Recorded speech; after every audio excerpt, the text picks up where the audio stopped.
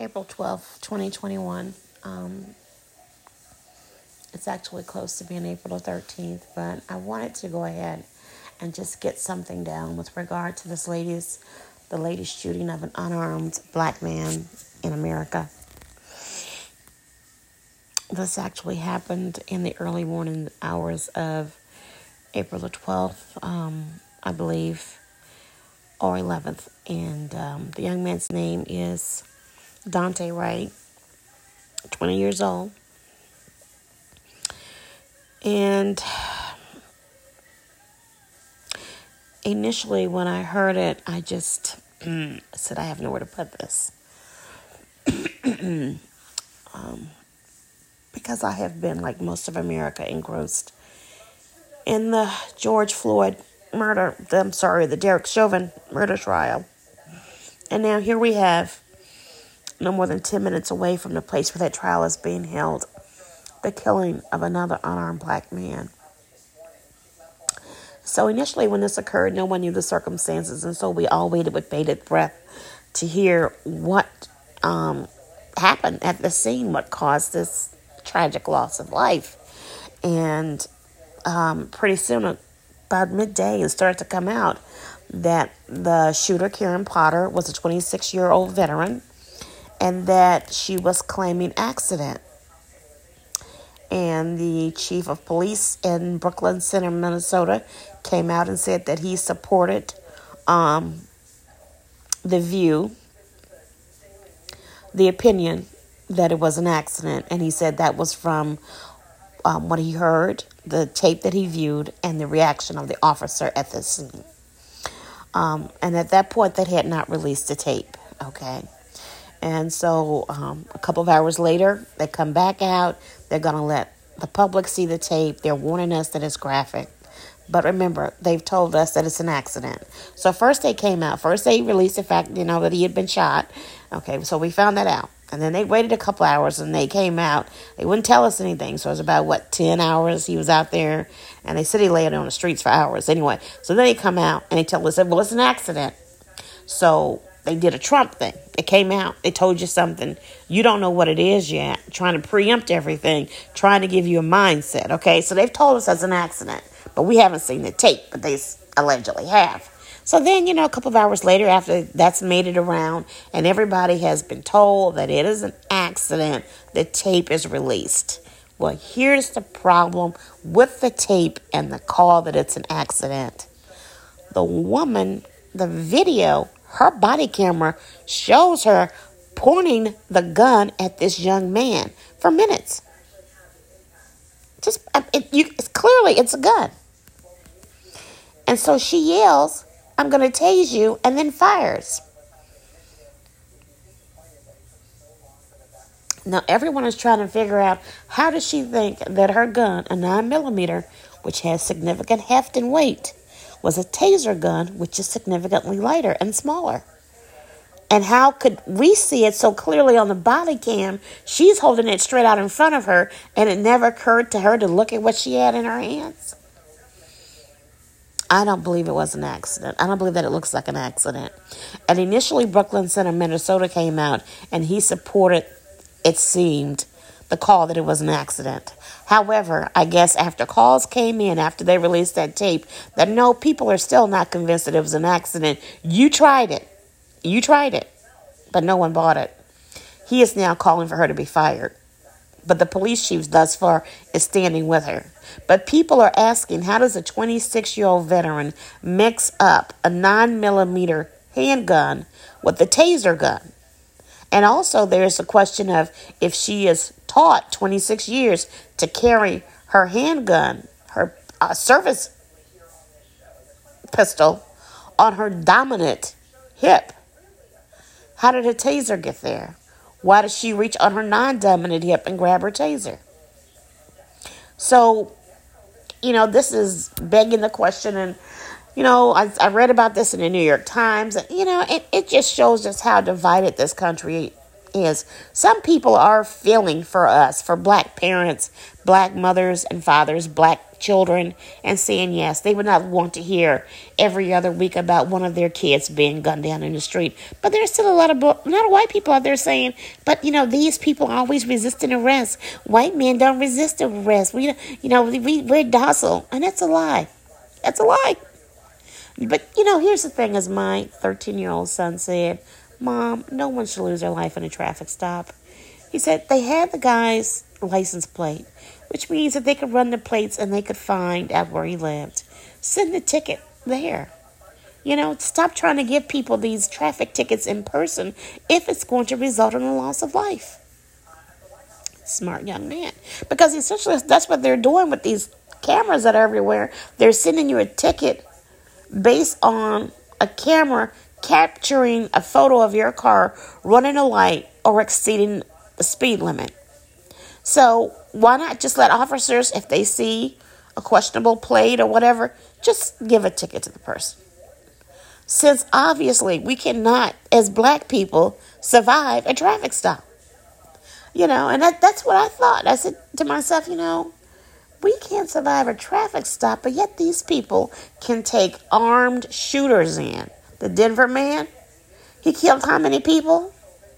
9 or 10 up in there. The Atlanta man, he killed 8 people. Dylan Roof, he killed 9 people. All of those people were taken into custody alive after that enormous loss of life.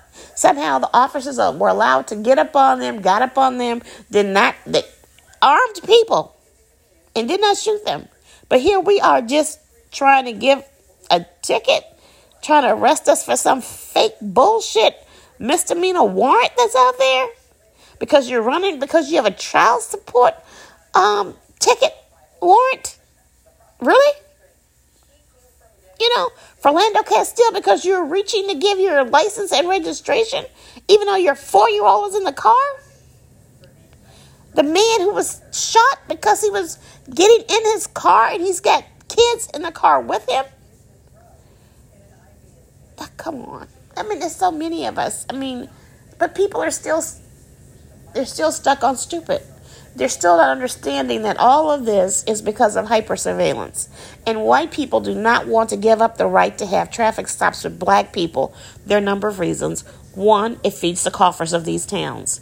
What I find to be criminal is that they will actually stop people hoping that you have an outstanding warrant so they can take you down, lock you up. And then if you have a job, they've caused you to lose your job.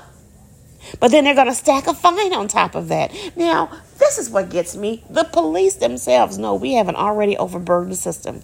They know how crowded the jail conditions are. Why are you trying to put somebody in jail for a fucking traffic ticket or a misdemeanor bullshit warrant? Why? Really? Really, we need more of that shit? That's one of the reasons why they don't want to give up traffic stops, white people. The other reason is that the police force, as you know, came out of slave catchers in the Old South. And then once black people were released, this was another way to get them back into custody and to free labor. Even if you were just walking around, they could accuse you of something, as in they could just stop you for some bogus reason driving your car. They could, after Reconstruction, they could just stop you as a black person and say, hey, boy, where do you belong? And there was nobody to stop them from hanging you, picking you up, taking you to jail, killing you, shooting you, doing whatever they want. This is a continuation of that bullshit. Yes, believe this. Believe it. This is a continuation of that bullshit. This is what you call hyper-surveillance, and it is what occurs in the black community. And I wrote a paper on it in law school, and the professor was so mad at me, he turned fucking purple. Gave me a bullshit grade on it and would refuse to meet with me. But I realized it was because it wasn't the kind of shit he was used to hearing anybody talk about. But it is something that black people are subjected to on a daily basis. Hypersurveillance. Why? That's why you have Karens come up to you and ask you, is that your house? When you're at an Airbnb, what are you doing there? When you're just walking down the street in your neighborhood, what are you here for? When you're riding your bike, when you're laying poolside, are you supposed to be in here? Are you a member? White privilege, they will, yes. Hyper surveillance, and this is an extension of that, and that is what police officers would do. Driving while black is what got that young man killed. What is an air freshener hanging down in his car, bouncing back and forth, got to do? So what if he has a temporary plate on his car? You can't have a temporary plate. Well, they shouldn't give out fucking temporary plates.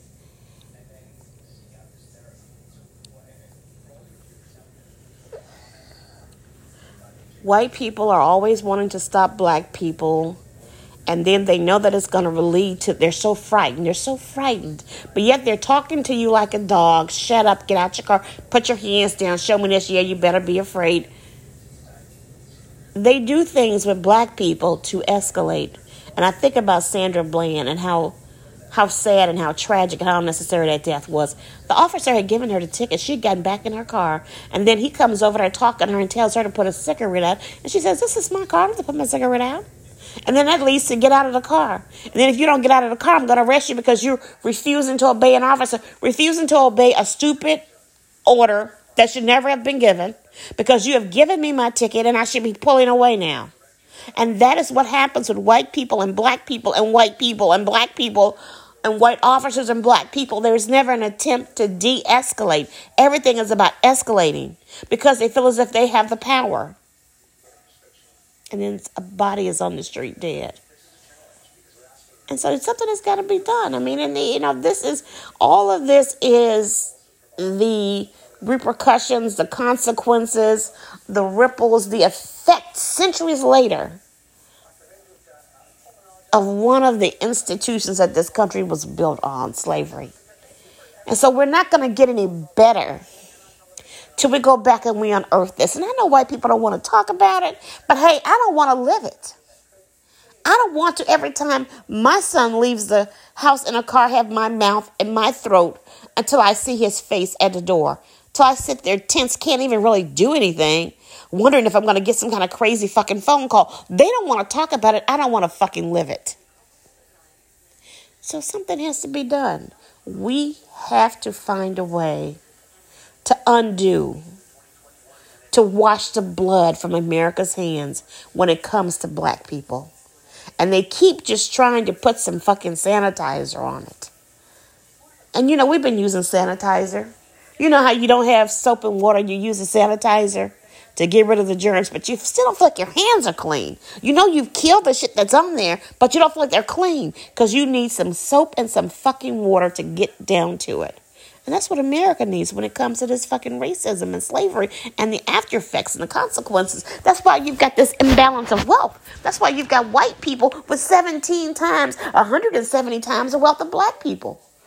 Black people got $1 in the bank and white people have $175,000 on average of wealth. What? And that's because we're all stupid. That's because we don't know what to do with money. Well, why are we one of the most educated groups on the planet? There is something wrong, and white America refuses to acknowledge it because they know what it means. You got to unass some shit. You got to come correct. You got to stop using your blonde hair and blue eyes and batting them to get by and get over. You got to stop having incompetent ass white people, and let's start with our ex-president, former President Trump, and stupid asses like Matt Gaetz and Ted Cruz and these people. And Mitch McConnell getting up there. What the hell have they done? They're not any learned people. They are white men who are all protecting mediocre other mediocre ass white men. It's the good old boys club. That's all it is. And that is why they don't want to address the shit. But if this shit continues, America, they think those white people tore the fucking Capitol down. America's going to burn its own fucking house down with this cop killing the black people. They're going to burn their own fucking house down.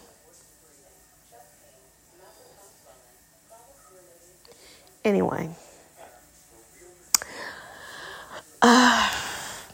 I quite often digress on my podcast and just rant a bit. But I just wanted to get something out about this. And, people are saying that this killing of this young man is reminiscent of the character that Michael B. Jordan portrayed in Fruitvale, which I could never bring myself to watch because I don't enjoy seeing